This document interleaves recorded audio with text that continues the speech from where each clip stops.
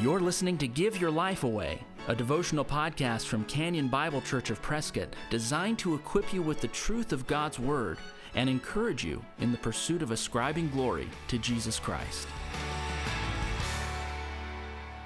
Today on the Give Your Life Away podcast, we come to a theme that we've hit a number of times already. We hit it in Romans, 1 Corinthians, again here in 2 Corinthians. This idea of churches supporting either gospel workers or just caring for other churches in need.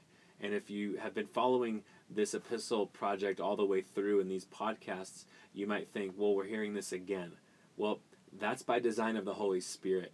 He has put this in a number of places in the New Testament so that the churches throughout the ages, the saints throughout the ages, would learn about giving and learn about helping other Christians who are suffering. So I want to read this section again and just make another point or two about this area.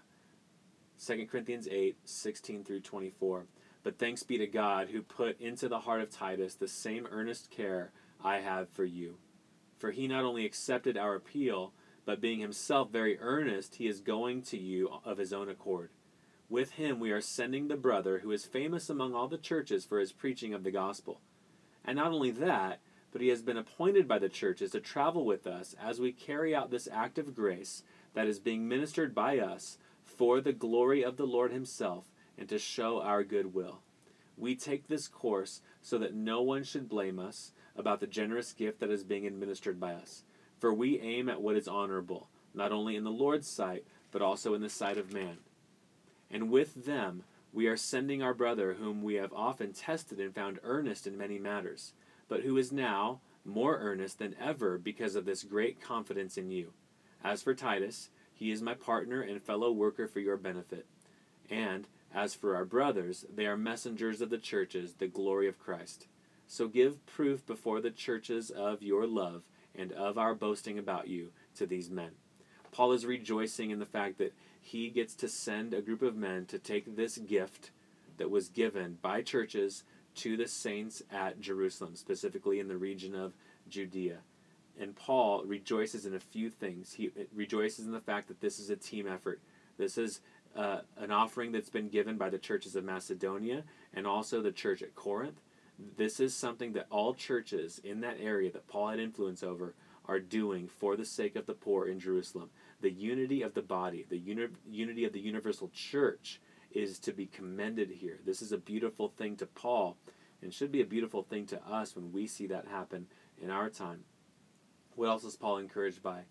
He's encouraged by the fact that this gift is not just for the saints in Jerusalem, but this gift shows how special this is, and it shows the glory of God. He mentioned the fact that this isn't just for the saints in Jerusalem, but this is for the glory of God. When saints work together to care for one another, this shows off how great God is, because that's what God is like. He sees to it that those in need are cared for. So Paul is excited, ultimately, not just that the Jerusalem saints would have provisions. He's excited about that, but he's also excited that this shows off our Lord. He also rejoices in the fact that this is above board. There are witnesses. There are people gathering the money, and they're together. This is on the up and up. This isn't some hidden thing where people can skim off the top. There is actual financial accountability in place. And he rejoices in that sense because he wants to be honorable before the Lord. The Lord can see everything. But Paul also rejoices that the churches know that there are procedures put in place. So this is Paul saying we're in the right in how we're doing this, and I'm grateful for that. Finally, Paul is excited that this demonstrates the love of the other churches for one another. So give proof before the churches of your love and of our boasting about you to these men. Paul's saying this to the Corinthian church.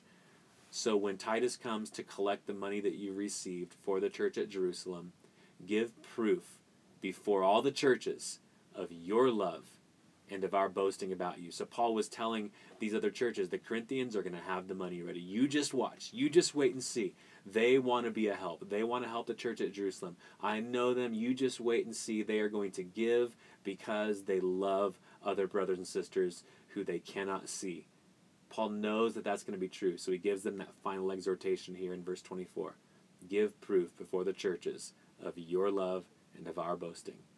Again, isn't it beautiful when people do not hold on to their own resources, but seek to be a blessing to one another, to the family of God, and to trust that that is going to show off the glory of Christ. What a great testimony.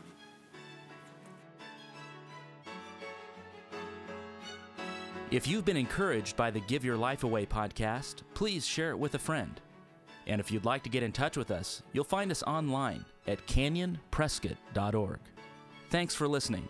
Join us next time for Give Your Life Away. We are alive.